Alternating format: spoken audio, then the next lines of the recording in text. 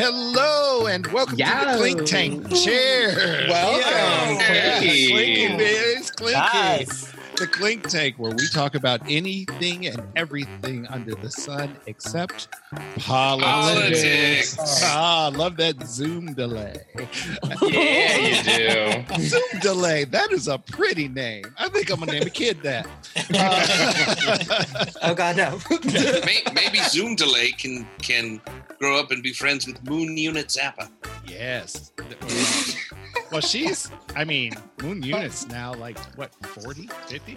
I mean, yeah. Yeah. That kid won't never catch her. I'm Patrick Donahue, and with me today is... Rob Weiss. Maddie Box. Shawnee B. And Gary Bernard DiNardo. And special guest Seth Alcorn. That's right, I'm back. You're no longer special. Wow. Typical guest. I mean, that's technically true. I've been on like 5 of these things now. I mean, so you're basically a mini series. He's a reoccurring character. And truly, he is a character. Welcome, Seth. Hey! You and we love having you. For those who may not have caught you on earlier episodes, how might the folks know you? Well, are we already doing plugs? What a surprise! You might know me from Arrow Chapter and Verse, which is the one of the podcasts that I run where Patrick is my co-host. And if you don't know me from that podcast, you might also know me from How I Spent My Allowance, which is another podcast I run that Patrick is on. What? And yes, that's right.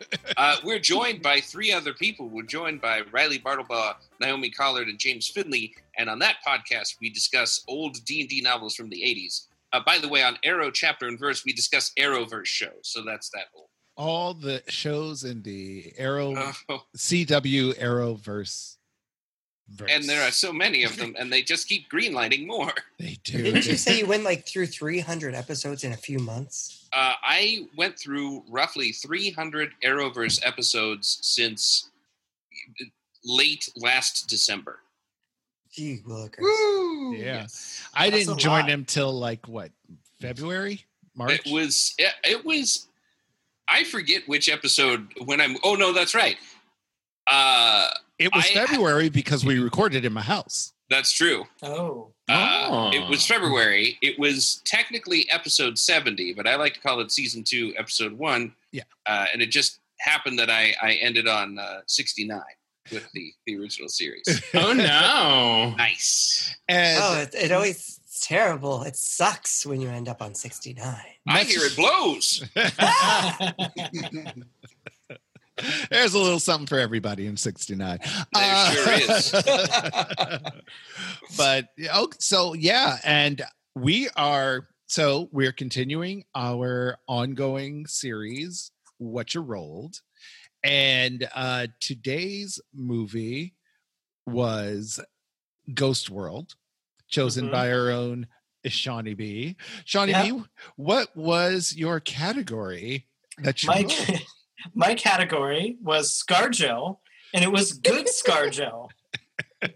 So this is As what opposed to I had bad to say. ScarJo. Yeah. As opposed to bad ScarJo, correct. This is what I had to say about the movie before I even saw it. In order to get a good ScarJo, we had to go back to Ghost World. Wait, before we start that, can we talk about the drink real quick? I was just about to. We should. I was going to segue. Oh, sorry. Segue! Oh, a reverse segue. I'll drink to that. Clink. Oh, Like, Well, what I was going to say is, if you want to talk about a good Sarjo, I want to talk about this drink. And was this Gary's creation? This was is Gary's Gary's creation. Gary, tell us what we're drinking. so what you are enjoying tonight is the lovely 7 Upsell. Ooh. What's in a 7 Nice. Upsell? 7 Nice. ingredients, thank you for asking. Oh my God. Because was it's it not really just a 7 Up. Uh, It is 7. It's not just a 7 Up. It's a 7 upselled. Yes. Sold? Upsold? Upsold. So I did. I don't know. I'm not a grammarian. So this contains I like some 7 Upsell. Tito's vodka. So it's got some Tito's vodka, 7 Up, little bit of grapefruit juice, some lime juice, lemon juice, some muddled mint, Mhm. and a twist of orange in there. Mm. Twist of orange. Well, I that- do enjoy me a little bit of citrus, if you Yeah. hadn't picked up on that. It's clearing up Mama that likes scurvy. a tart. This is definitely a lighter drink. Very Mhm. summery, very, very crisp. I Very, really, really like the mint. The mint to me really sets it off and gives it that nice clean finish. Mhm. So I like it. And it's got Very one of tasty. those. It's got one of those flavor combinations that you can add more vodka if you want than I suggested could in I? the original recipe, and it will still remain tolerable. I'm really sad mine didn't turn out nearly as pink as yours. well, Well- he used pink grapefruit juice, didn't you? Well, you? mine's ruby red, but I think just the brand I used, I think it's because you put too much vodka in. Ma'am, that is not it. Are you saying, Rob? Are you saying that Ruby Red quit on you? It really did. Ruby Red. That's Ruby Rod. Ruby I Red. ain't got no matches. It's super green. Corbin Dallas. Oh, that's a throwback to season one. Oh yeah, yeah. I love it when we throw back. That was a good drink too, if I remember Mhm. correctly. It was a very good drink. It was the Ruby Red It was a Ruby Red, yeah. Ruby Rod. or Ruby Rod. It Yes, was a sorry. Ruby Rod. Sorry, I've had so much 7 Upsell. This is going to be a dangerous episode because I, like a good girl, chose to wait to start drinking. Weird. For the podcast, whereas the other Jokers. some members of the panel decided to drink throughout the movie. Isn't that our shtick to be I- shit faced? I drank throughout the movie. I just didn't drink the 7 Upsell throughout the movie. I did wait What we for the 7 learned, Upsell. what we learned in season 1, episode 1, I thought, or episode 2. Episode 2 is where I think we really learned it because we had a meeting before we recorded and we were drinking during the meeting, and then by the time we started the podcast, we were at where we normally are at the end of the podcast. We learned to, I won't say pace ourselves, but Yeah. I mean, Patrick, you Stagger. could have called it the drunk tank. Well, I think someone else has that, right? well, No, the drink tank. They've the got drink- that. the drink tank was my Oh. original name, and then Your local Hooskow has the drunk tank. yeah, I think there's a there's a drunk tank already too. Yeah. But No, we could call it the clunk tank. I like the clink tank. What the fuck is the problem with you people? I'll cling to that. We're just saying wait. what we would have called it. You know what? You know what, Patrick? I apologize. I You keep your apologize because opinions you know to what? You didn't try to rename my drink, so I won't rename your podcast. Thank you, Gary. See, now I would have called it a Seymour vodka, but that's just me. Oh, okay. See? Yeah. Oh yeah. But But a tart enough. I had to figure out something that sort of fit into the show Yeah. without having ever seen the show. Ah, true. There we go. There's that, yeah. Fairness. All I knew was that one scene, and it was just because I looked it up. I was like, beverages in Ghost World.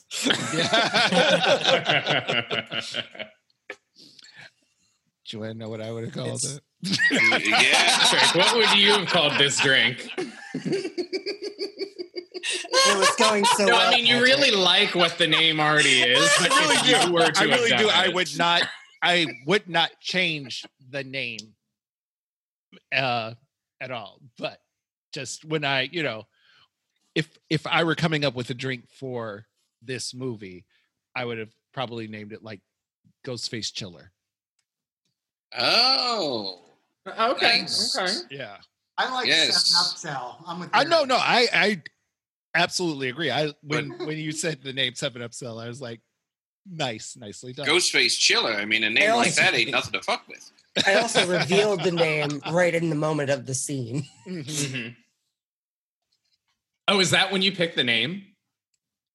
No, I had already Oh, picked okay. the name before And I sent it to everybody As when it when that scene. scene was happening. That Got makes it. more sense. Yes. Lovely. Oh. Lovely. So why don't we jump into Ghost World? I guess. I think we might be the only podcast that is ever reviewing Ghost World. And I think this might be our claim to fame. you know, I also doubt it. this I is feel what like there's this is what should at least get ScarJo's attention for us. Yeah, Yeah. come on, ScarJo. Yes. We made I'm her- sorry. If we didn't get her attention with the porn one, I'm not sure if this is gonna get it. Well, we didn't. also, I'm not sure I want her attention if we didn't get it with the porn one. We weren't talking specifically about her with the porn. When episode. were we not talking about ScarJo? I'm always talking about ScarJo, even when my mouth is shut. This is true. He will not shut up about her. I'm a little worried, stalker. No, but yeah. Anybody want to, anybody got anything to say right off the bat? Do we want to do a little front street on this movie? Does someone want to start with a synopsis or something? I don't even know where to start with this. Shawnee, Well- So it actually starts with the two girls that are just graduating from high school. It starts before that Okay. because we've got the Indian dance rock number. Some of the best that's right. choreography I have ever seen. Oh man, I think they just made up dances in the '60s so that everyone could feel like they could dance. That actually was a very strong opening with the girl in the gold lame doing the shimmy shake, and she's like all up in your face. You're right. That is where we start. And my question, I actually wrote this down, which I should look at my notes. But in the second window, so they start they go with the TV, and then there's a window, and then in the second window, I swear to you, that's Ron Jeremy watching the television. It does look like it, doesn't it? It looks like Ron Jeremy. It is not Yeah. Ron Jeremy. Oh, come on. It's not the hedgehog. It is. Is that what they called him? Yes. Huh? Okay. Why? Because he could blow himself. Oh. Well, So why the hedgehog? right. Is Because that they something roll things hedgehogs into the do? ball, right. Because they roll into yeah. All right. And he's also and he was also he's also hairy. He's a hairy guy. Okay. He Yeah, can you're run right. supersonic That is- speeds, Yeah, surprisingly. surprisingly. Hmm. So yeah, we go. Yeah, that's well, it's That's beyond our the ti- opening. That's our opening, the title Mhm. sequence, and it's like, I know when I saw it, it was kind of my first exposure to like a Bollywood movie. Hmm. Just that little clip, and the fact that they do musical numbers in their movies. I think mine was The Love Guru. Do you remember that movie? I do. Yeah. Yeah, I got nothing. That's a bad comedy. But that's well after that. All right, so let's come on, people. So we go. So then we go to the graduation where there is a girl in a wheelchair who's giving a speech, and her opening line is "High school is the training wheels on the bicycle of life," which right. I thought was kind of hilarious. Wait, Oh, she says that before you realize she's in a wheelchair. Yeah. And then you pan out, correct? And what's interesting to me is that a lot of what they do in these first two scenes is to try to set up Enid as being somewhat justified. Mhm. Is that what they're doing? That's what it felt like. Okay. Like- She's reflecting on the irony of her surroundings. And it's Okay. it's just so there's the girl in the wheelchair gives a speech that is only different from every other stereotypical high school graduation speech because she's in a wheelchair, but she says the same things. Like you could take anything and put it in the place of accident and say, and I learned that you need faith, hope, and a sense of humor, and call it a day. Yeah. And insert rap dance team. Yeah. That was amazing. Yeah. It was. It was so 90s. I was living it. And that comes directly after she says, and a sense of humor, and then you come out with the dance rap team. Like that was their everything cue. with graduation. Yeah. And like that was their cue. Yeah. And then as they're exiting from the graduation, the banner that says congratulations, whatever class or whatever, there are sponsorship logos from Dunkin' Donuts. Yeah. Oh shit. Now I can't remember. I didn't remember. Dunkin' Donuts, and two others. It'll but pop they had corporate sponsorship for their graduation. Yeah. Now then, Enid and Becky go to the dance, and this was one of the least believable parts of this for me, because why would they be there? Hold on. Before the dance, though, we actually cut to, they go out to the lawn where Enid does find out, which comes into play later. Right. She finds out that she has not actually received her diploma. She has to take a summer class, a summer art class. Yes. And it's to be said that Enid's played by Thora Birch, who I always will think of as little girl from Hocus Pocus. Well, it's hard not to, because interesting. she basically played her the same way. Yeah. I never saw Hocus Pocus. I just think of her as the daughter from American Beauty. Wait, is that also her? That is also her. Oh, yeah. Yeah. Yeah. Oh. Like, there's... Okay. So... One of the things that I thought about that movie is that they had to change a line because Thora Birch is well endowed. Busty. I was She has like, a large she got a penis? big dick? She got No. Well endowed can refer to both bosoms and peni. She got tiggle bitties. She got a big vagina. Yes, no, we're not saying that about Thora Birch. And a heavy flow. There was that scene in American Beauty where she's telling her boyfriend that she was saving up money for breast augmentation, and then she kind of shrugs. Mm-hmm. And that seemed to me like they didn't intend that to happen. Like they were filming and then it was like, yeah. This doesn't make sense anymore. Yeah. Like they cast her and then overnight she just moo. Something like that. Hello. I like how titties grow. That's how anatomy happens. I'm not a good nurse. Scarjo's voice changed throughout this. Like it started off higher and then got lower as the film progressed. Well, she gives me hope that a raspy voice actor can be successful, because I often sound like that. Yeah. But I felt like this was like she was her voice was kind of changing through the movie. Matt, I think you're going to have to move closer to your laptop because I don't think your microphone is actually. Can you hear me now? Yep. Yeah.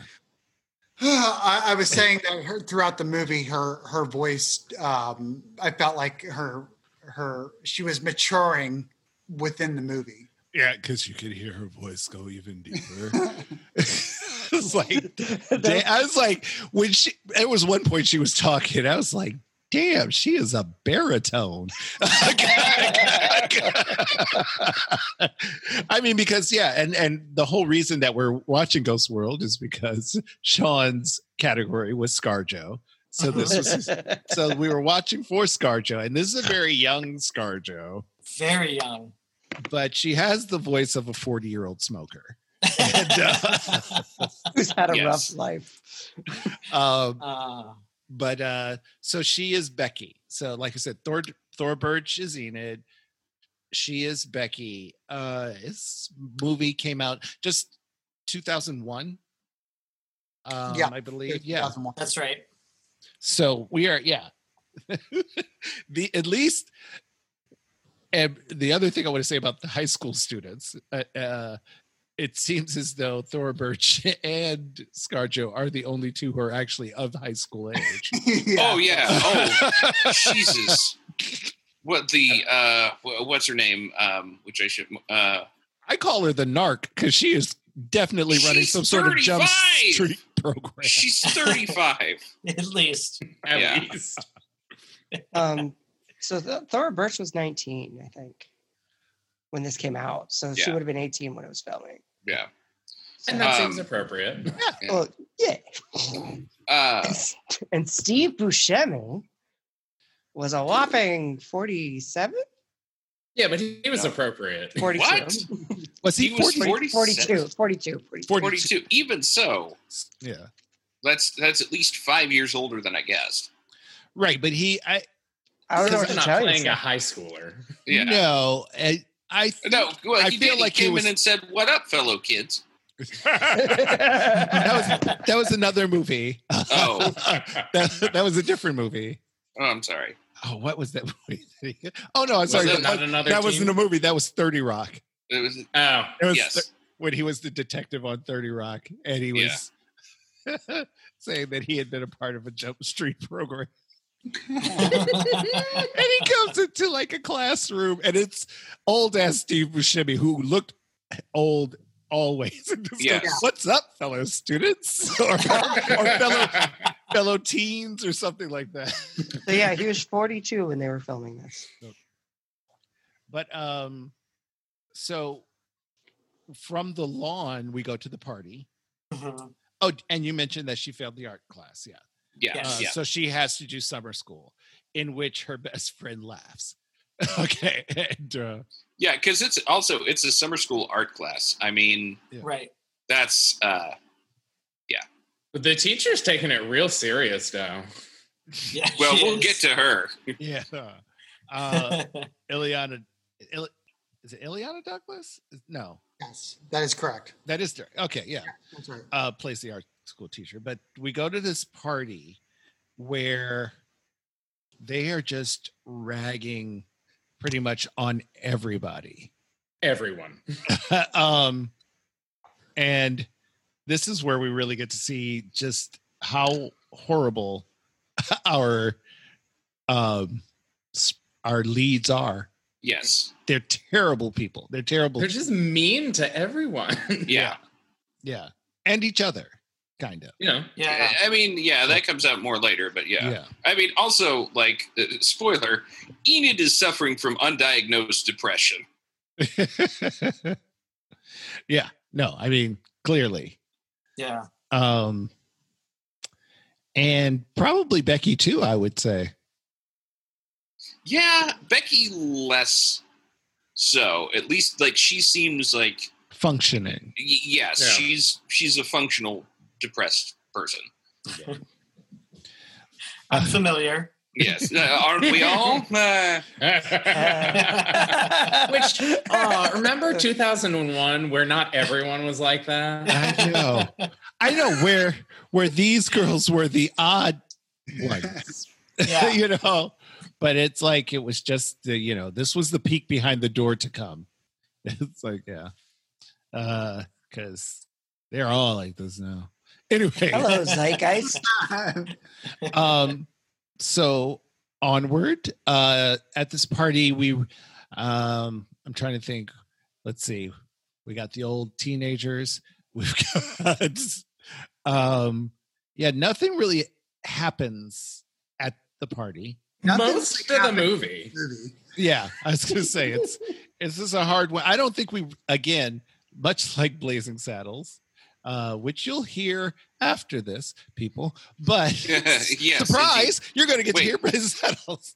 But this movie, I don't think we need to take scene by scene.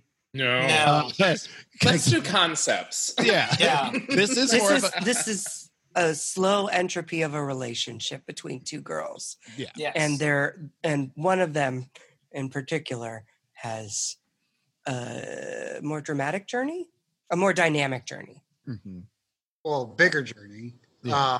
I felt like I liked. I wish there was a little bit more of their relationship, her and ScarJo's, as opposed to her and Steve Buscemi. Mhm. Because I felt like ScarJo didn't really have much of a part in this movie, to be honest with you. I have to agree. I thought as a not, and I'm not picking on your pick, Sean. Yeah, it is a ScarJo movie. It's good, and frankly, she's good in it. Exactly. Yes. Yeah. Yes. But She plays her role beautifully. yeah, I have a feeling She was that, underfeatured. yeah. I mean, Exactly. again, I not that I'm defending because I hadn't seen Defend this yourself. either. Go. oh wow, okay, all And right. and she's second build. She's on the poster, Right. and my whole point was it's well rated. It had some Oscar nominations, maybe just one, and so I thought she would, to be perfectly honest, have a little bit more of a role. So there is not as much ScarJo as I would have loved. If I mean, I, Accurate. Yeah, if I had known that you hadn't seen it, I would have mentioned that she's even though she is the, like you say, second build, it is truly Enid's journey that we watch. it is, and And I it's more Steve Buscemi and Enid, like Matt mentioned, than it is really ScarJo, which we haven't gotten to that point yet where Yeah. we were talking about but him. it's during his also journey, but yeah, like I was confused too, having only like seen the previews and the poster. I thought ScarJo was going to be in it more, and also having read the graphic novel, I remember Becky being a bigger part of that and Seymour being a not as big part of that. But it's been a while since I read the graphic novel. oh, So. Yeah. interesting. This is Yeah. this is based on a graphic novel.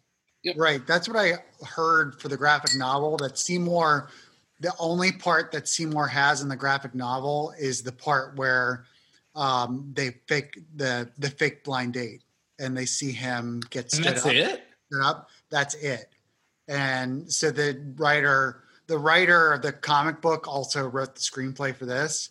And he wanted to focus more on that relationship, which, I mean, I really feel like that was a grave mistake in my opinion. I mean, Buscemi was great. He did great. Yeah, he was fantastic. I'm just more like plot wise. What the hell was the point? So let's Of jump which out part? On Front Street. But you were saying, Rob, you said Mhm. plot wise, you were saying what was the point of the whole movie? Yeah. Well, I mean, in general, I did write. What is the point of this movie? That was one of my biggest notes. Literally, it's the biggest thing written on the page. All caps. But no, I was just like, okay, she's like toying with this guy, and I feel like that very much like kind of shows them like just not giving a fuck about people and like looking for opportunities to kind of just fuck with people for their own entertainment. And I get that, and I felt like that kind of like was brought through. And I'm not sure if it was made to be like to humanize him, and that's what that whole plot was. But I just felt like if that was the point, it wasn't really brought home at all. Like it felt like it like just got more drawn out in fucking with someone rather than or humanizing him and still fucking with him. I'm not. Yeah, I guess I just didn't see why we were exploring their relationship so much. There was, I think that was more for her than for him. Mhm. I did think there was a lot of like extra Steve Buscemi business Mhm. when he wasn't on screen with Enid. That was a little weird for me. Yeah, that's true. Like that scene in the office of Cook's Chicken could have been taken care of with one line later on, like, yeah, I lost my job. Yeah. But And so, I guess we should mention that what she does is. wait, have we gone Front Street yet, or what are we doing? We Keep haven't. skipping over Front Street. We do. We keep starting and jumping. Okay, Front Street. Down on Front Street. What did you think of this movie, Rob, and give it a letter grade. Oh God. Okay. I felt like there was a lot of really good acting in this movie. I felt like the plot wasn't fully there. It was a concept or an idea without a story. So I'm gonna give it a C. C.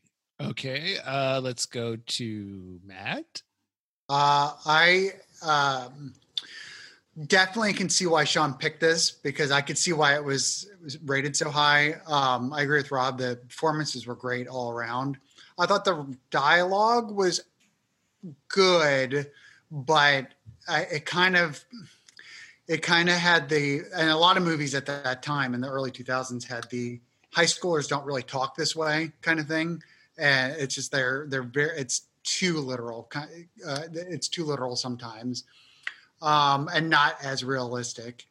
I have to be honest with you, I fell asleep during it. So I do Blasphemy. I know. I thought it was kind of boring, and I have to give it a D+. Wow. Okay. Yeah. Shawnee B. I'm gonna go in the opposite direction. I kind of enjoyed it. I think that both of you are absolutely correct in that. And what I didn't realize before I watched it is that this is it's a period piece. So it's very 2001. It's very like it's late 90s. It's early 2000s, and I feel as though that like anxiety and that maybe anxiety is not the right word, but I feel like it's a slice of what was going on and what was happening around that time. I loved the performances. I disagree a little bit that the plot, it was very slow. I will agree with that. It was very slow, but I thought that there was substance there, and I was able to follow it and thoroughly enjoy it. So I would actually give it a B. Solid B. Gary. Thora Birch was a terrible actress in this movie. Damn. Shots fired. She played the same role in Hocus Pocus. All right, no, she just played it the same way. That's what I meant to say. She was brilliant in Hocus Pocus. No. She was, as a tiny girl. Unfortunately, she was trying to play a tiny girl in a woman's body, trying to have sex with Steve Buscemi. Well, reasons. Now that's. I know she wasn't trying to. Yes. Sorry. Yeah. Yeah, but no, I did not like this movie. I give it a C- because ScarJo, best acting in the movie for a serious role. I think we could probably all agree she is the villain. If one has to be picked. That's interesting. I think Enid's the villain. I was going to say, I'd say Thora Birch is the villain. I think Enid. Oh. Yeah. Okay. But that's your opinion. And It is mine. and much like, what do you call it? In the court. Oh, we need our clink tank lawyer. The summations, nobody can, overrule or object to your summation. Closing arguments? Yeah, closing argument. You can say whatever the fuck you want. Great. It's your opinion. I look beautiful in a thong. And in conclusion, Carthage must be destroyed. That's for you classics majors out there. Seth?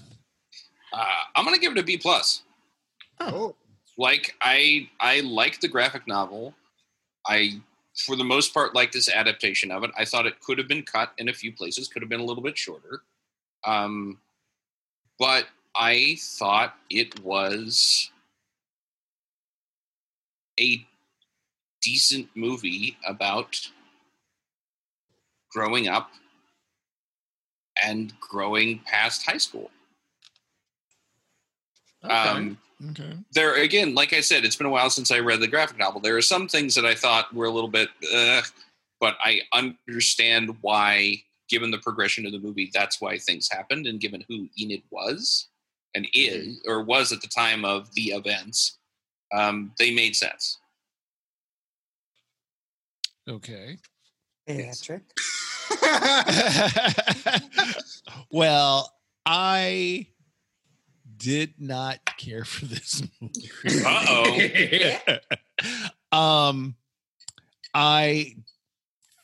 I liked the acting of Steve Buscemi. I liked Thor. I thought Thora Birch, for what she was doing it well. I thought ScarJo was doing what she was doing well. I love oh gosh, the guy who played Enid's father. Oh, Bob. He's always wonderful. Bob Balaban? Bob Yeah. Balaban. He's just always a delight. But this is one of those movies where it's hard, like the characters are so unlikable, the leads are so unlikable, and it's not even they're just so I just have to say entitled little white girls that it just is it's so hard for me to look at this and be like, both of you need to be just put in timeouts. Yes. But to such a degree that it's like, I found nothing redeeming about either one of them. And so I can take an unlikable character when you show me some spark or something that I can grab onto, either explaining why they're so unlikable or that they're not totally unredeemable. But I got nothing. None of that. Yeah. Nothing from either of them. Even ScarJo, who seemed to be, or I should say Becky, who seemed to be a little more mature in trying to get her life on track, was still, with what she did to her friend by exposing what they did to Seymour, just blatantly and flat out calling him a dork, Right. Sorry, no Front Street. I'll be quiet. So for me, like I said, it was, hard to watch, slow paced. I give it a D. Yeah. Interesting. Okay. There it is. Yeah. And again, this movie, as apparent by the complete lack of African American representation, other than background. What's a black person? Yeah. Whatever major city they're in. Thank you, Friends. Friends, the show, like being in New York City. Oh, no, I was with you. There are no black people around. Most major cities. Clearly, this movie wasn't made for me. Yeah, I feel the same way. Except for the fact that you want to try to half-heartedly talk about the blues singer or whatever. No, talk about racism through advertising of the chicken place going from being called Coon's Chicken Inn to Cook's Chicken Inn or whatever. Yeah. Right. And showing, the minstrel portrait. There's several minstrel Sambo? logos that they have. Yeah. You could say it's along the lines of Black Sambo. Yeah. Oh, definitely. Yeah. But I mean, like, especially, like, I don't know if that was something they mocked up for the film in particular, but that advertisement was rough. like, The book. it's the kind, I don't remember. Like, I'd have to go. I don't think it was. Like, I don't think we got that much of Seymour. Yeah. Oh. I don't think so. But again, it's been a while. Like, Was the art teacher in it? Because she was wonderful. She was my favorite. She actually was wonderful, yeah. One of the best parts of that movie. But another horrible person, a horrible teacher. Oh, Yeah. horrible. Yeah, oh, definitely. Garbage. Yeah. My favorite line, though, was said to her from someone we never got her name. And it was, censorship. Oh, that is such a big word for you, Roberta. Yes. The museum Amazing. worker. Yeah. Yes. And Or it's the art. Yeah. Another teacher. The gallery. It was the gallery worker where Oh, they yeah. were having the art show. Yeah. That was wonderful too. I was like,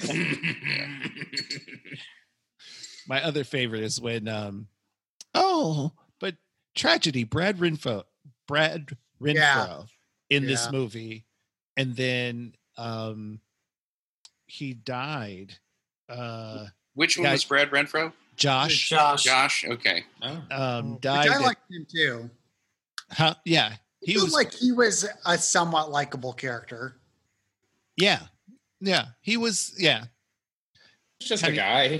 just a guy who They didn't do much with him either. Like I thought they were going All to it took.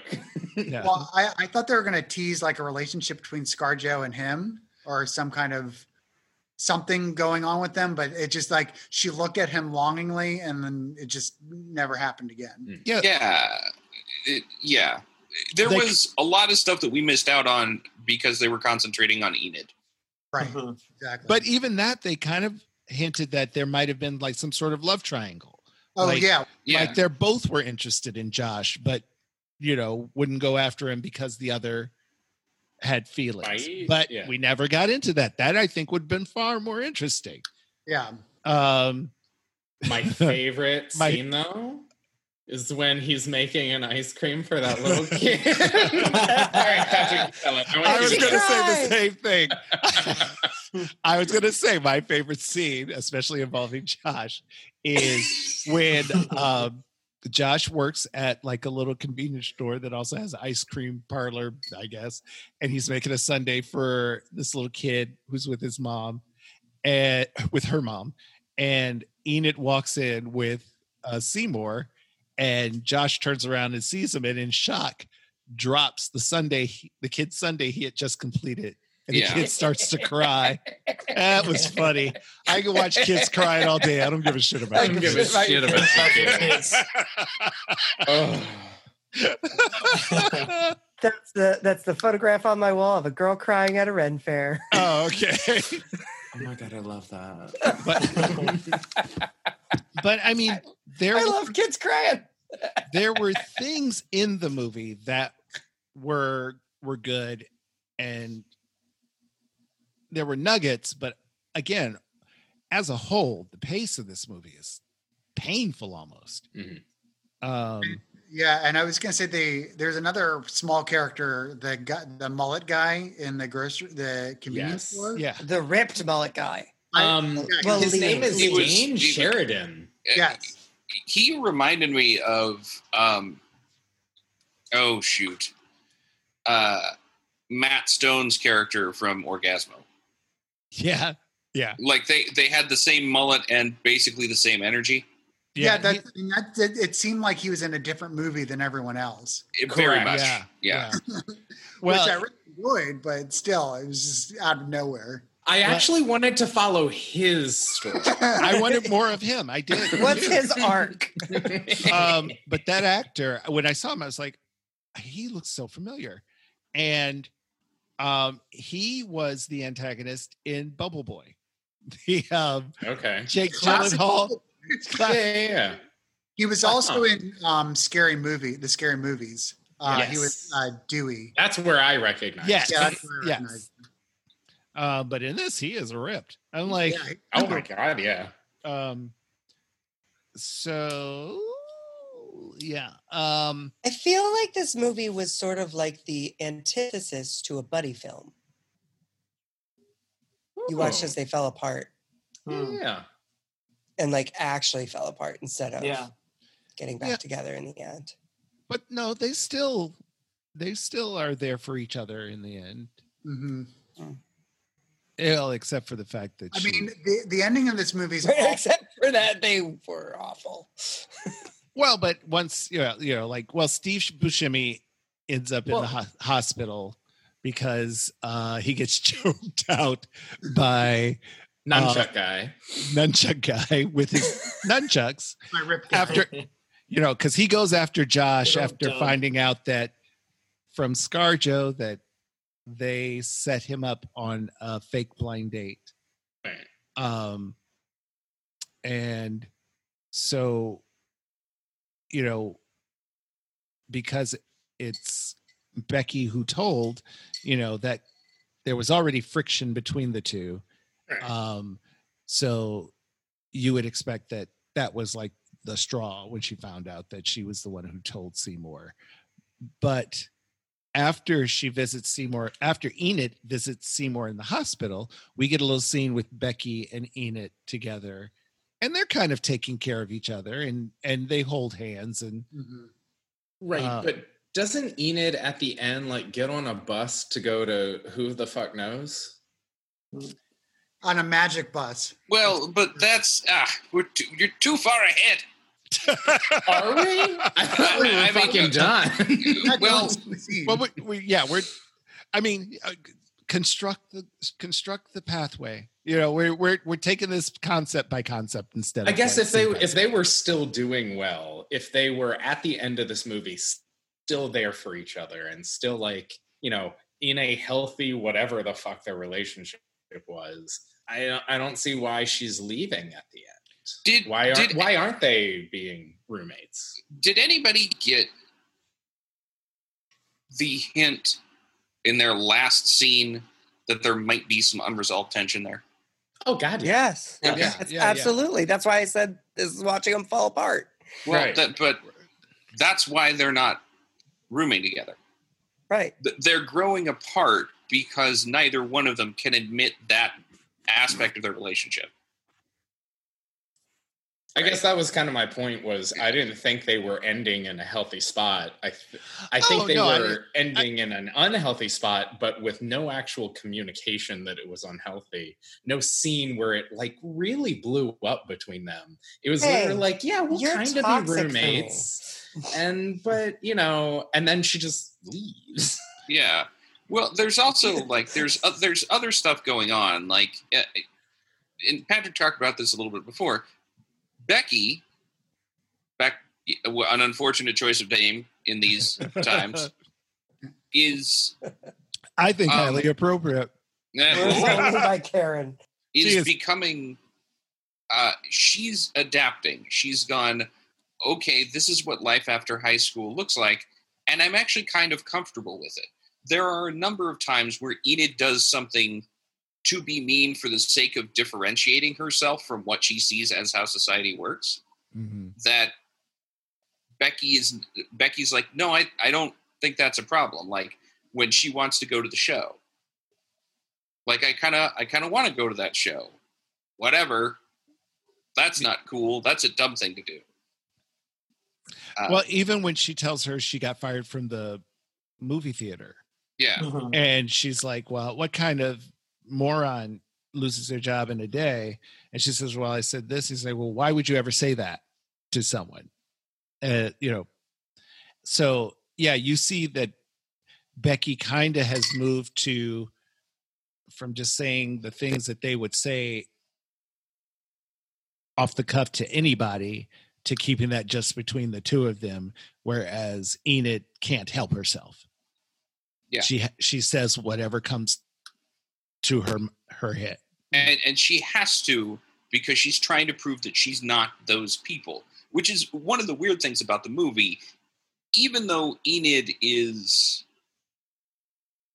essentially like the whole point of the movie is that she has to learn that to an extent at least she's wrong. Is that the point of the movie? Yeah. Okay. So here's because here's the thing. She does something at the end of the movie. She goes and she sits on the bus, on the out of service bus bench. And she makes fun of the guy for sitting there. But eventually, like she comes to, like she says at that one point, "You're the only one I can count on. You're always going to be here." But by herself going over and waiting, she demonstrates faith, hope, and a sense of humor.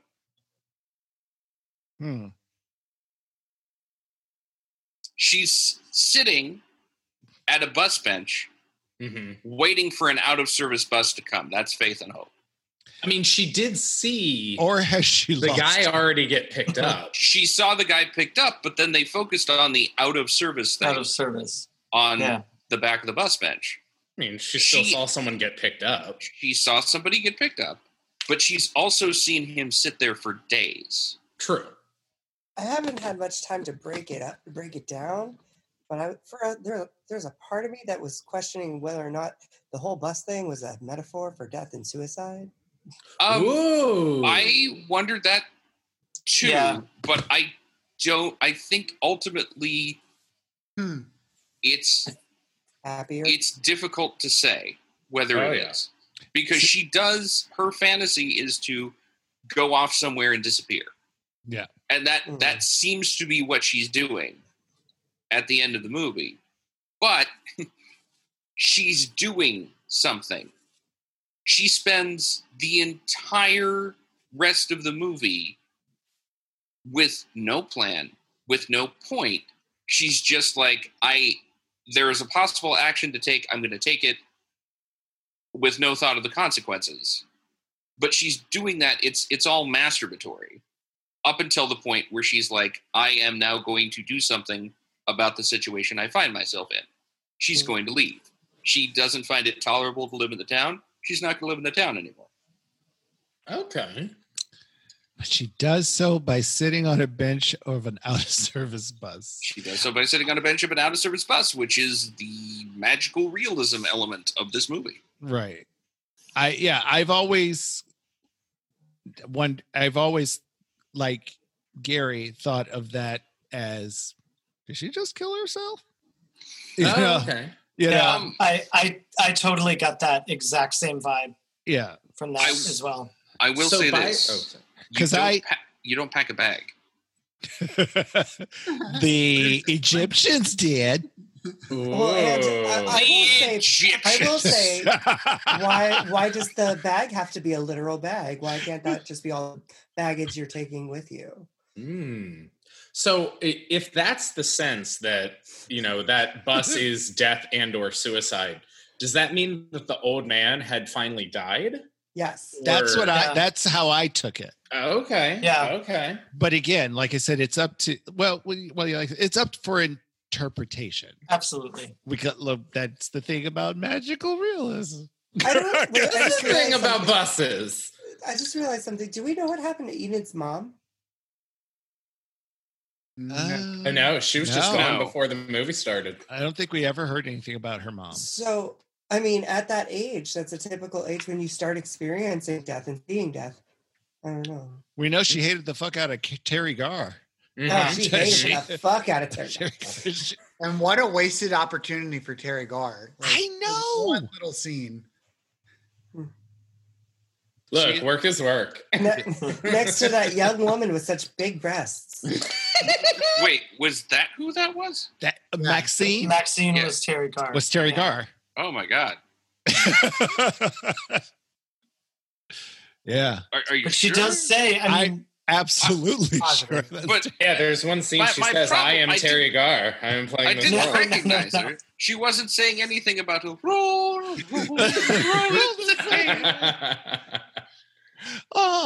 that ties anyway. My, what big knockers. Thank you. It just had a polish. No, that's Young Frankenstein. Yeah. Right, but it ties because yes. Oh, I see what you were completing the sentence that yes. I see. I'll always be here for you. I'll be there for you. Unless I get on a bus and kill myself, question mark. Well, is that why it's called Ghost World? Right. No idea. Because I would bump the movie up to a C- if that was the actual ending. If they were dead. If that she killed No, herself. I mean, at least it had some sort of conclusion of something. I didn't even think of it that, and I really. Well, you were asleep.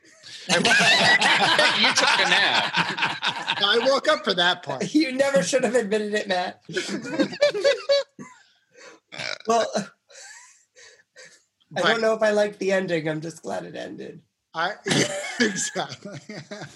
I don't know. I actually really like that take on it. Yeah, it gives Well- it something. It gives us exactly. It's something. I feel like I would have liked the graphic novel better than the movie. I feel like I would Well, like does to. sorry. Oh no, I was just gonna say I would agree. I would like to. Well, I want to see. I want to. I do want to see the graphic novel. Yeah. Is there more? Is there more of Becky's character? Because like I thought what was really interesting is, I did want more of Becky, not just because it's ScarJo, but I wanted more of that story. Why, we never see her parents. Why is she suddenly why is she so adamant that she wants to get an apartment? Is there something going on with her parents? That might be going a little too far. But I mean, she's very, is it just that, this is what you do after high school? Is there some other, Well, they've also been planning this since the seventh grade. Yeah. Yeah, they do mention that. That's right. But I did find it interesting that while they've had this plan since the seventh grade, we also find that, like you said, Enid's fantasy has always been to disappear. Yeah. Mm-hmm. So she's been lying to herself about that, or lying to herself and to Becky. Yeah. Kind of since the seventh grade about wanting to move in. She's always known she didn't want to do that. That's not what she truly wanted. She's a mean bitch. I also don't think the chemistry was there for Seymour and Enid. I couldn't I know there's the age difference, and even when it was in friendship mode, I just didn't buy them it felt like they were being forced into friendship because that's what the screenplay said. That was her terrible. Oh, I felt like she was playing him the whole time. I don't have to give you any kind of real attention or effort, but you're going to let me kind of get away with anything. Well, I agree with that, but I mean, as a movie, you spend at least 50% of the time with these two people together, and they just didn't have much of a dynamic relationship together or dynamic chemistry as actors, really. Well, but she doesn't have a real, and I think this is to me, was part of the point of the movie. She, and to Seth's point, she's depressed. She cannot make real connections with anyone. She doesn't really make a connection with her longest friend. I mean, they have this awkward, they have these long pauses where they, someone will say something, there'll be a response, and then but it's not comfortable pauses. It's not, it's awkward pauses, and she has trouble connecting with anyone.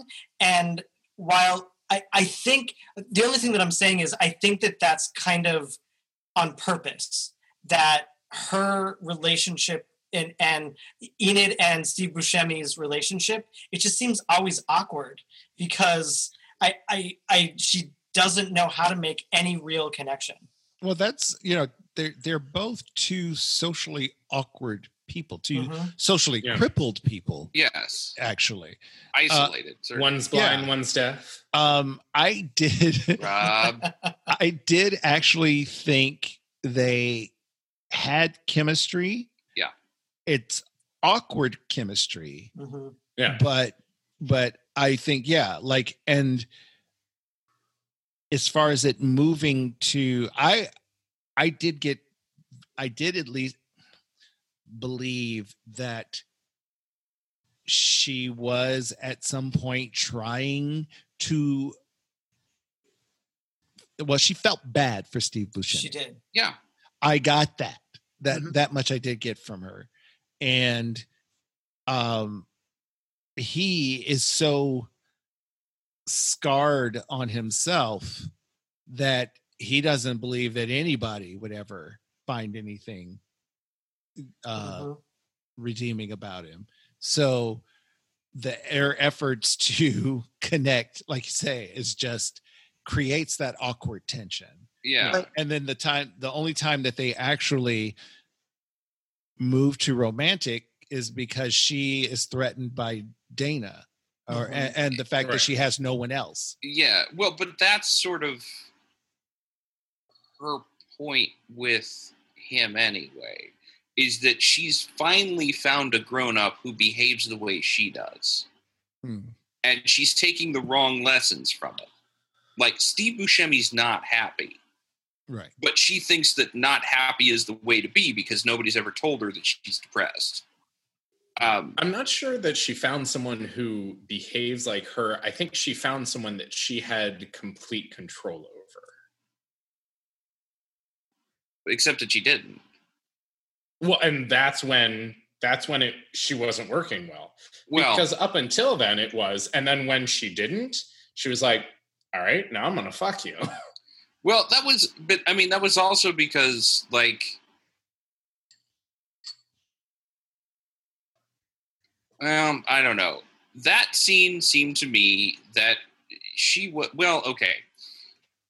Because after he broke of, up with what's-her-face that he finally started dating, then she pulled way back and didn't answer his calls. And Oh, yeah, because she realized it was a mistake the minute it was done. Oh, yeah. She did it, and she realized, and she thought, I think, in the moment, she honestly thought that's what she wanted. I'll give you that. But that was getting her attention. Does that. Because, but then that's not actually what she wanted. Now, the whole problem for me is I think it started earlier than that because I have never seen a fictional situation, thank you, Jane Austen, in which the girl says to the guy, I'm going to find you someone. Uh-huh. Where there's not actually interest on the girl's part. Now, we're not supposed to think that, or we're supposed to think it's weird because he's 42 and she's 18, and like, obviously she's very attractive. Again, let me say this on mic. The movie is trying to convince us that Thora Birch is not as attractive as Scarlett Johansson. Mm-hmm. And they're both gorgeous. The movie is very wrong about this. I want to, and I tried to say this during the watch. I don't know if you heard me. I don't think I did. Okay. What I think the movie is trying to say is that not that she's more attractive than Thora Birch, or that Becky is more attractive than Enid. Becky is more commercial, for lack of a better word, or mainstream than Enid. Mm-hmm. Especially with all of her hair dye color changes. Yeah, and punk clothes, and it's a punk look. You don't get it. So the whole reason that she does that whole hair dye is a point that we made earlier, because ScarJo just a couple of minutes ago said we're going to be looking at apartments. We need to look like yuppies. And what does Enid do immediately after that? Is she says, "Fuck you, green hair," and ScarJo's pissed. Yeah. Anyway, like, I'm when sorry. When did you do that?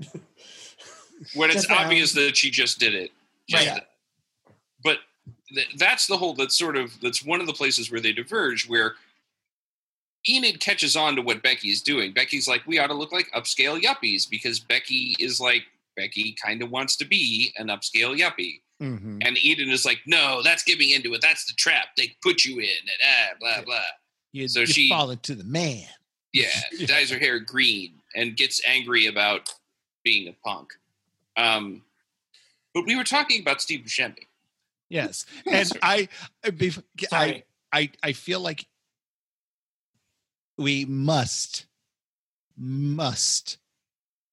address the wet mouth sounds of Steve Buscemi eating chicken. Fried chicken. Yes. Oh yeah. They zoomed in with that microphone.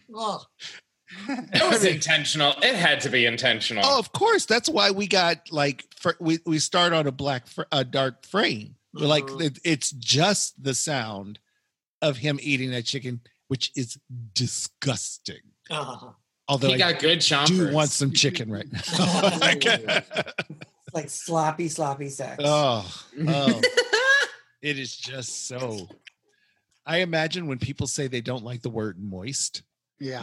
That's the feeling that they're getting. Like stirring macaroni and cheese. That's what good pussy sounds like. That's a good one. But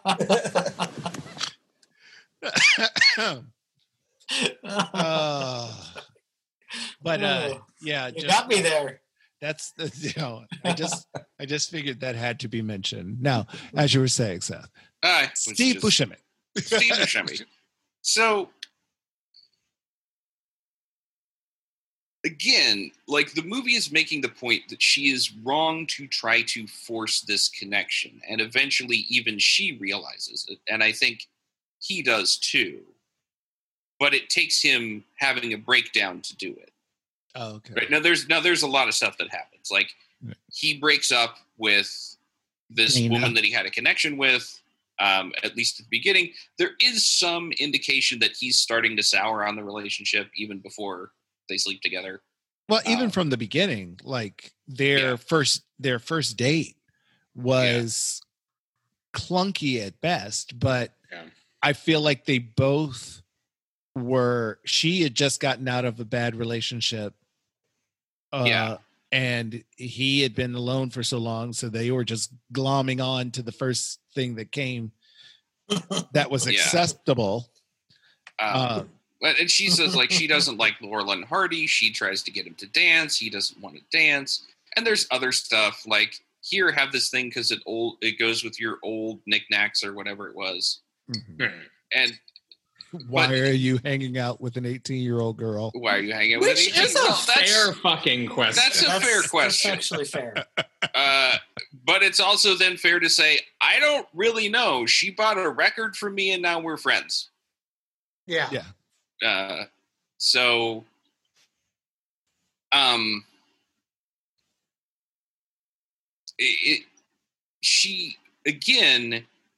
she says to make him feel, or maybe even not to make him feel better. She says at that last scene, "You're kind of my hero," which again, she's looking at the wrong role model, right? Yeah, because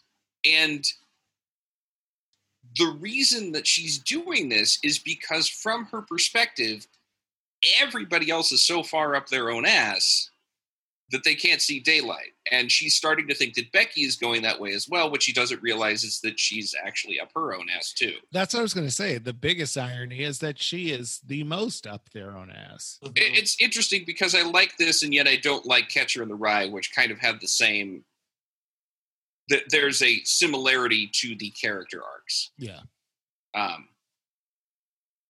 both make me want to kill a member of the Beatles.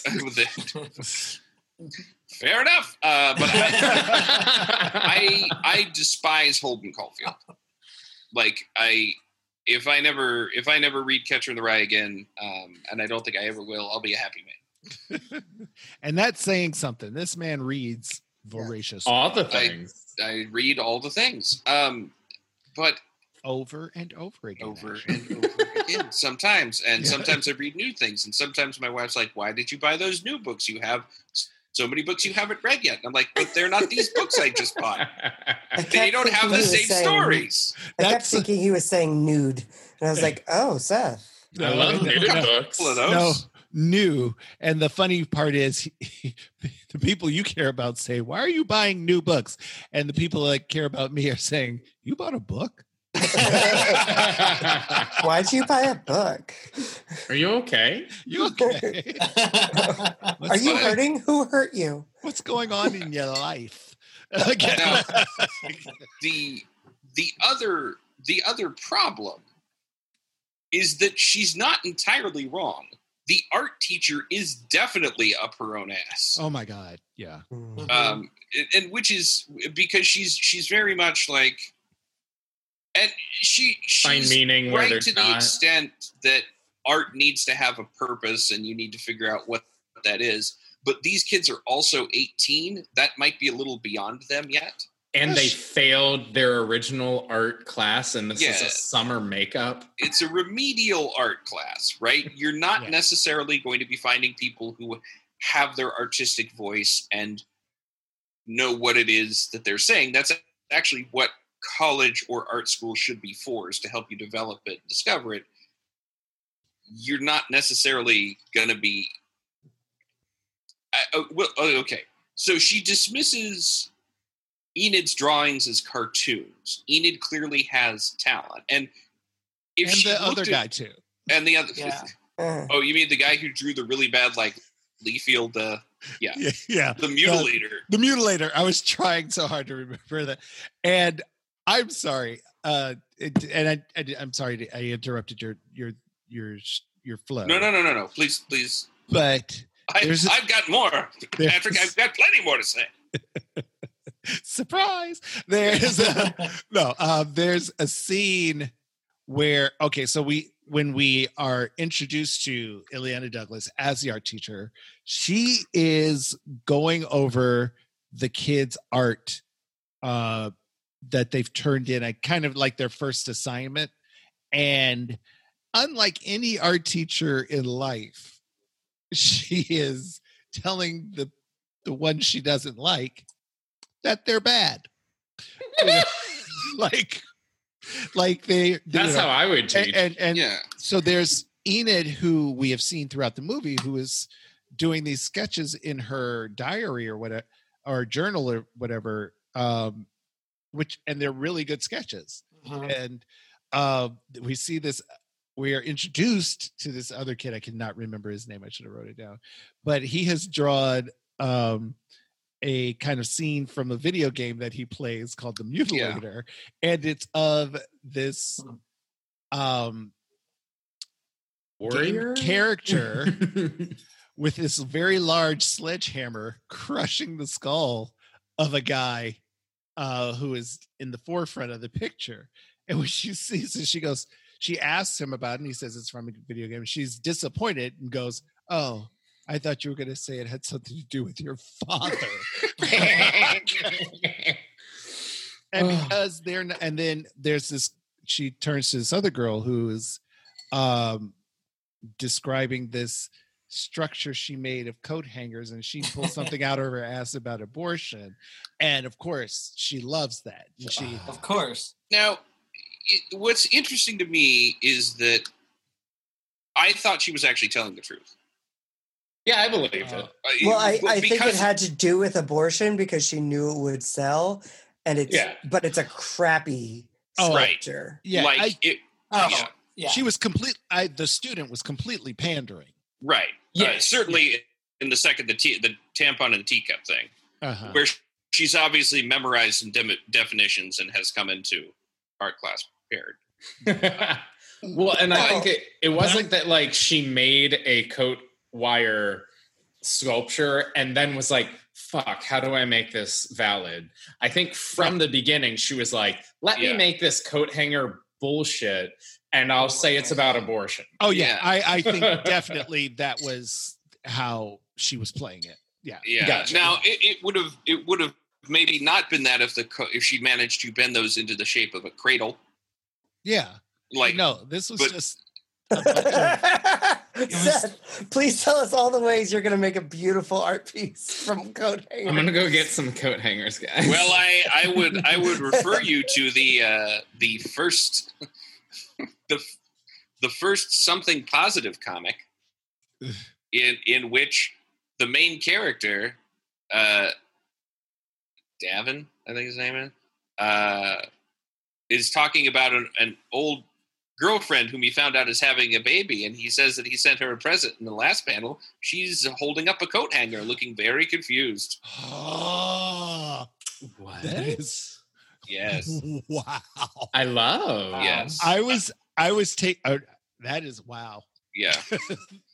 I was going to say. Can you send me a copy? It's just somethingpositive.com.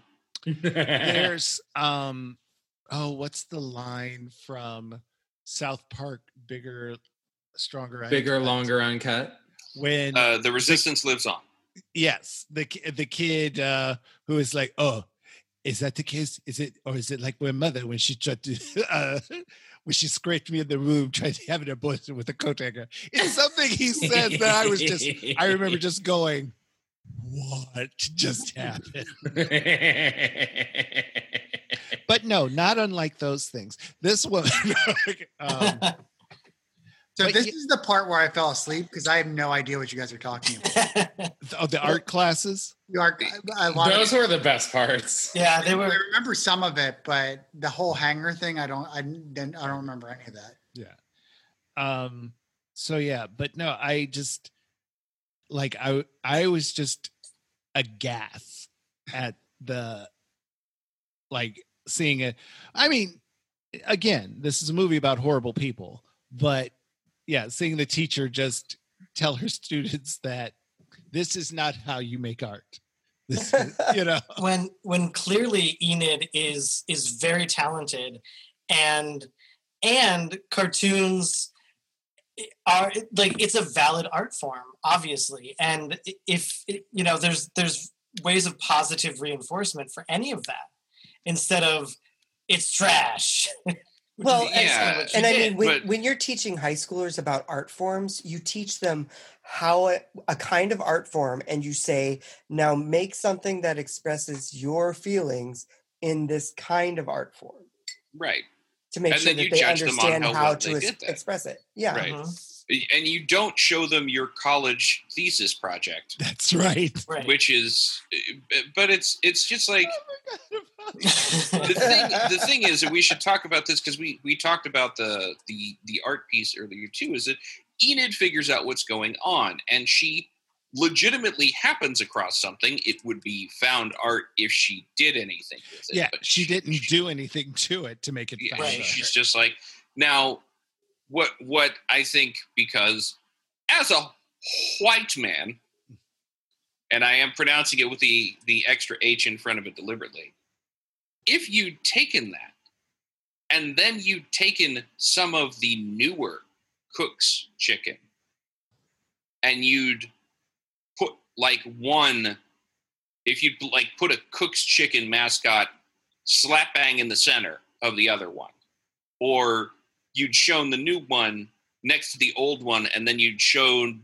the like a series of sketches showing how it changed or something like that, to make the point that, hey, this is part of our history that's really fucked up that we like to pretend didn't happen, but it's still with us. Something to say that, rather than just going, here's an old poster. Or I went, all right, I'm going to do what I'm famous for. What I would say, Rename the poster.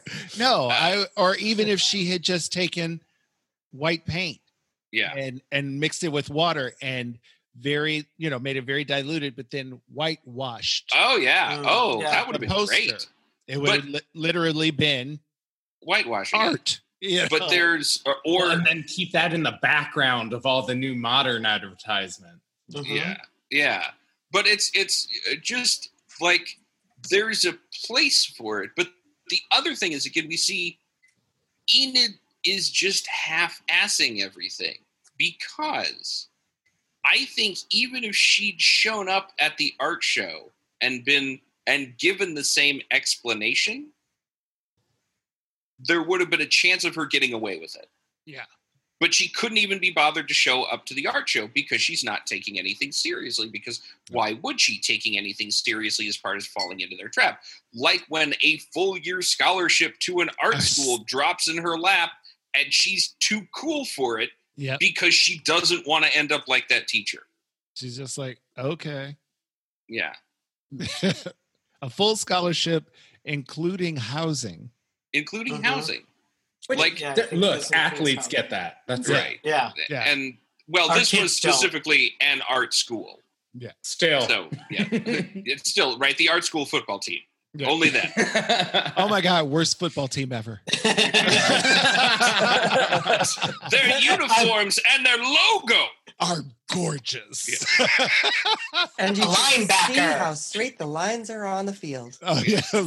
And how Um, straight the linebackers are. Wait, what? What? A friend of mine went to an art school in Philadelphia called Brag. U of Arts. Uh-huh. And they had T-shirts made. U of Arts football team undefeated. That's funny.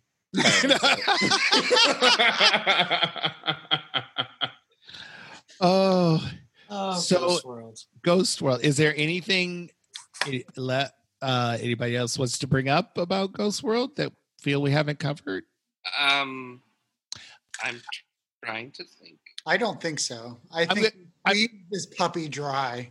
I think we gave it everything. Yeah. Our pacing was a little better than the movie. No. I'm kidding. I still loved it. Yeah. Well, all right, so let's do this. We're going to go around the circle. Would you, if someone said, "Hey, Ghost World, should I check that out?" Would you recommend it? Starting with Rob. I would say, you know what? Don't waste your time. Seating order, Matt. No. Simple. Sean. It would depend on whether it was Seth or I. Anyone else, I would say no. Well, that doesn't say you feel very strongly about it. Yeah. No. I'm kidding. I would actually. I think it would slightly depend on particular people. Like I wouldn't recommend it to everyone. Mm-hmm. I do think like certain beers, certain wines is an acquired taste, and I can see that. But I would recommend it to some people. Yes. Gary, if you want to see a good exercise in teens in acting like a teen, watch it for Scarlett Jo. Otherwise, no. Okay. Seth. I think I would recommend reading the graphic novel over watching the movie, but that should come as no surprise. There you go. So you give people homework. No, okay. Reading is not homework. Reading is fundamental. And it's a no from me. This movie did terribly. But no, it has nothing. And of course, it's no knock against your pick, Sean. I think you did a great job. I think Scar did. I am glad to watch this. I'll clink to that. ScarJo. Oh, I didn't bring my metal straw. It's What is it? It's plastic. It better be a reusable plastic. So, fun fact. That's our last in the series. What You Rolled. Oh my goodness. Oh, no. That was the end, wasn't it? That was the last one. Does this mean we won't get to see Seth anymore? Oh, that's cute. I think we got rid of Seth. I'll be there, Gary. You'll come back, right? Wherever people are talking about anything but politics, I'll be there. Whenever friends are creating signature cocktails and drinking about a podcast, I'll be there. Thank God. Because I've come to love you, Seth. I'll cling to that. If you look in your heart, I'll be there. Now, I'm not a doctor, but that can't be healthy. So we can't add you officially because I feel like we made Matt work for it a little longer. Oh, yeah. So we'll have to. Also, the other thing is I talk a lot. Also, we have to give you a task. What? Talking on a podcast? How very dare you? No, we like it. We like your talkativeness. I mean, gosh, I like you guys too. Aww. And I don't have feelings anymore. You add a level of cerebral thought to this that we don't necessarily always have. And I thought that was neat. Yeah, Rob, you add a level of what slays your pussy. Which I is feel that not cerebral thought? It's vaginal thought. Yeah, it is. Isn't that a piece of it? It's more of a cervical thought. Cervical thought. Or maybe a vaginal thought? A little of everything. I like vaginal. Vaginal. So I have a little thing that I want to do. You have a wonderfully sized thing that you want to do. Oh, that thing is a monster. I know what I mean, seriously, it's a good one. But it's true. It's true. Clink Tank After Dark, you'll get dick pics. Just go to our Patreon. Yes. You There will are- not get dick pics. There are files and files of Richards. I haven't gotten any dick pics. Remember I sent you that picture of Richard Isaacs? No. That's the only. His that was name's disappointing. Richard, which is short for Dick. Or Dick is short for Richard. That's what I was going for there. I like him as a person. Not short for anything. It wasn't his penis. There aren't any penis pics. I want to say penis again. Penis. Anyway. So what's your little thing you have for us? So it's a segment called, Oprah has her favorite things.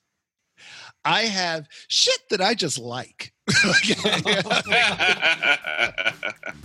And so I am so excited. Keep going. As a kind of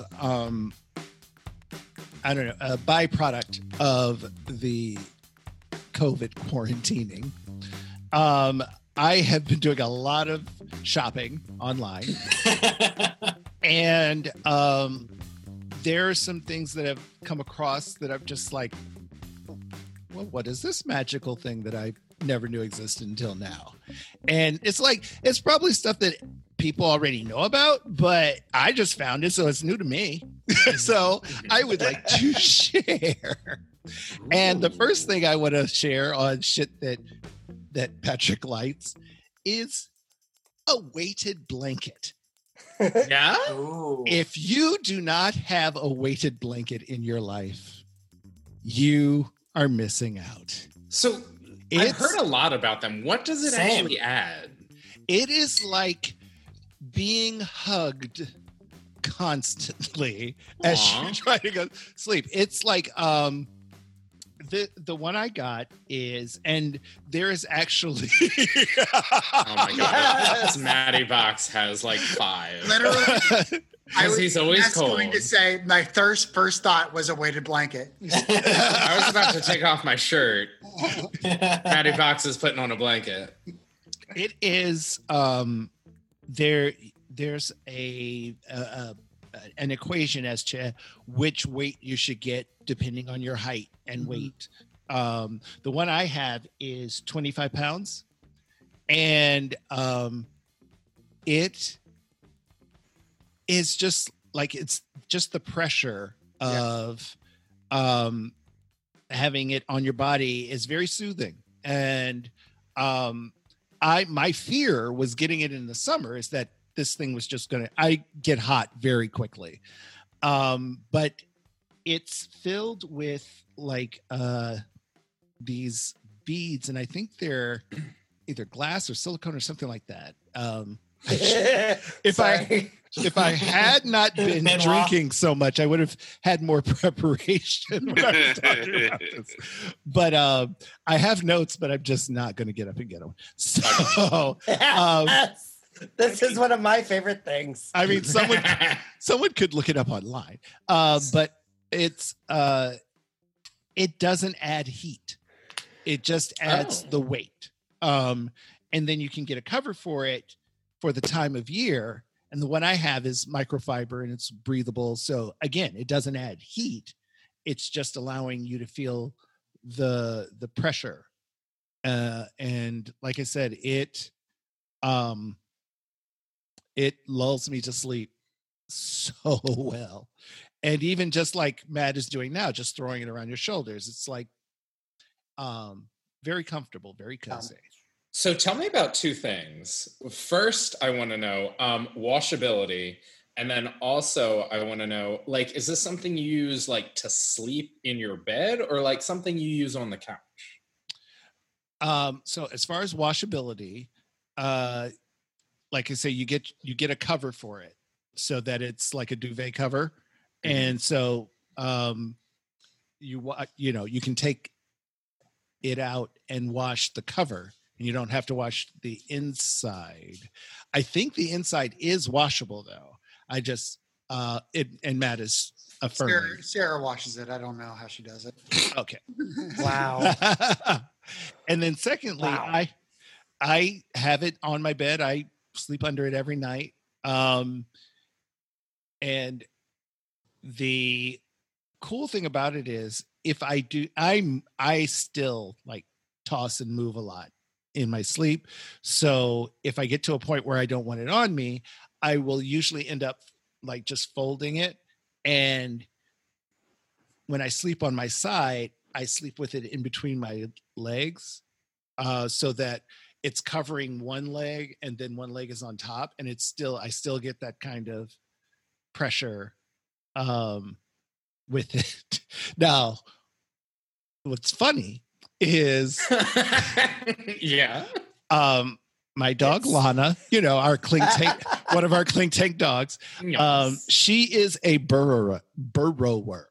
So she likes to get up on the bed and then get under the covers and then turn herself around and kind of wrap the covers around her like a little burrito. When I first got it, she went up under it and you could see her kind of like hunched down with the pressure of it. And so she took a couple of steps and then just laid down under it and did not attempt to turn it around. But she likes it too. But yeah, so while it does make making your bed like CrossFit, that's good for you. That's morning cardio. Like I said, Patrick's suggestion, everybody get one. You can find them online, relatively affordable. Weighted blanket. I concur. I've actually, like Rob, I've heard a lot about them. My big fear is I radiate, like, I think we've had this conversation before. I radiate heat. I mean, it's just, even in the winter, I don't have a lot of blankets on me, and I've always been worried that the extra weight would equal me just getting way too hot. Right. But you're selling me on it there. Yeah, take it from the Inferno. You will not. It does not add heat. That's Sean. But the way I'm looking at Matt and the one that he has on him now that type of cover that he has on adds a little heat. Right. Yes. Yeah. Very warm. But it's made for that. Yeah. And Matt needs that. I need as he's made of ice. He's under that in a hoodie. On the couch in clothes. August. Because we have no concept of when time happens. It's the middle of summer. It's still hot out. You look so cozy though, man. I do. I feel cozy. You do look cozy. So that's shit Patrick likes. I love shit Patrick likes. I love it. I'm doing some Amazon shopping right now. Send me the link. You got it. I did all the research. So Rob, you have a PSA for us? I do have a PSA for us. Let me set you up, baby. Now is the time we turn to our resident Rob. And because we don't have another one. So and we asked Turner? Rob, give us a PSA. On this episode's Rob PSA, we bring in a very special guest. And it's the one and only Scarlett Johansson. She has been quoted saying, "When we live our lives every day, we're met by opportunities, and most of us don't even recognize them." And I want us to think about that. We do live our lives every day. And there are opportunities that I'm sure we're met. And sometimes we don't recognize them. And you know what? While we're living our lives every day, how about when we meet those opportunities, we do recognize them? This has been a Rob's PSA, brought to you by Scarlett Johansson. The views expressed during Rob's PSA are not necessarily the views of the Clink Tank, but apparently they're the views of Scarlett Johansson. So if you got something to say, take it up with her. Come at me, ScarJo. Patrick, would you like an umbrella for all that shade? Damn. I Or don't know maybe what one you're of those talking about. pretzels for all that salt. Oh, there goes the blood pressure. Through the roof. No grapefruit. Cholesterol. God, we just sound so old. Well, there's a certain amount of, Maturity. We are Age. maturity. We have, God damn it, we've done well getting this far in these days and ages. Yeah. We've There got is- age and beauty. There is shit out there that just wants to take you out. Yeah. Not on a Are you date, Rob. saying Not I'm on a date. target? Well, you're certainly triggering. You're more of a Kirkland's, not really a Target. Yes, mama. I'm a Marshalls, maybe. So, guys, I'm going to say let's take it into final thoughts. Yes, I love that. Yeah. Rob, although You know what? I have a feeling I know what you're gonna say. You know what? My final thought is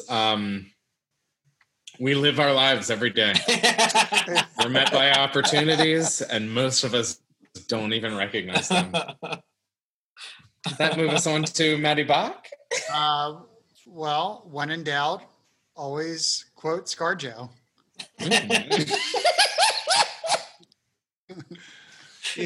Joe. My final thought is just going to be drink water, bitches. Oh, hydration. Hydration is good. I had like 2 days last week where I just had these really, really horrible headaches. And Mike was like, have you had any water? And I was like, you know what? I was busy at work and I hadn't, you know what solved those headaches? Drinking some water. So hydrate, bitches. Yeah. Yeah. Hydration is Real real. did say. Seth. Oh, well. I think my final thought is I think we need to give the teens better role models. I think that's Like what we me. need to do. And I think we also need to stop expecting them to save the world, because we're going to have to work for that as well. By which I mean vote. Gary. My final thought is Thora Birch is in my top 3 least favorite actors. Good Lord. Wow. What did she ever do to you? Wait, no, is that just the Ghost final World. thought? We don't question it. That's it. I'm sorry. I have a very visceral reaction to her poor acting in this movie. Well, interesting enough, she was nominated for a Golden Globe for Best Actress. I think that had to do more with the director. Patrick, what is your final thought? My final thought is inspired by this movie. One of the things that I did feel watching this movie is this was 2001, and this kind of was or at least my exposure to teenagers not really wanting or considering caring about something uncool, or that was the persona that it was not hip to try or be vested in something, and that art reflects life. And so where we are now is we've got a bunch of people walking around thinking that having this laissez-faire attitude about everything and anything makes them edgy or different or special, and we are suffering because of it. I'm gonna do my best not to go political, but I'm going to talk around it as best as I can. I'm going to skate around this like my name is Nancy Kwan or Michelle Kwan. Sorry. Sorry. Nancy Kerrigan or Michelle Kwan? No, Nancy Kwan is her Tanya? It's their love child. Like her name is Michelle Kwan. We have got to give a fuck about shit right now. We can't you can't as a person have that kind of attitude and expect much from your life. That's just a shitty persona thing to do to yourself. When you suppress caring about something, you're suppressing joy, you're suppressing life and living, you're suppressing happiness in your day to day. And then you turn around and you say, oh, I'm depressed. Of course you're fucking depressed. You don't give a shit about anything. So find a way to give a fuck. Find a way to get outside of yourself and care. Not to sound like the old man in the room, but caring's cool. Because we care about you. And we want you to thrive. To drink. And drink. But don't drink and thrive. And with that, I say, we love you. Thanks for listening. I'm Patrick Donahue. I'm Rob White. Hey, Box. Shawnee B. Gary Bernardinardo. And I don't know, possibly future co-host of Alford, who knows? Don't get ahead of yourself. Care about it. Yeah, no, I didn't understand what you were saying. Cheers. Cheers. Bye-bye. Bye.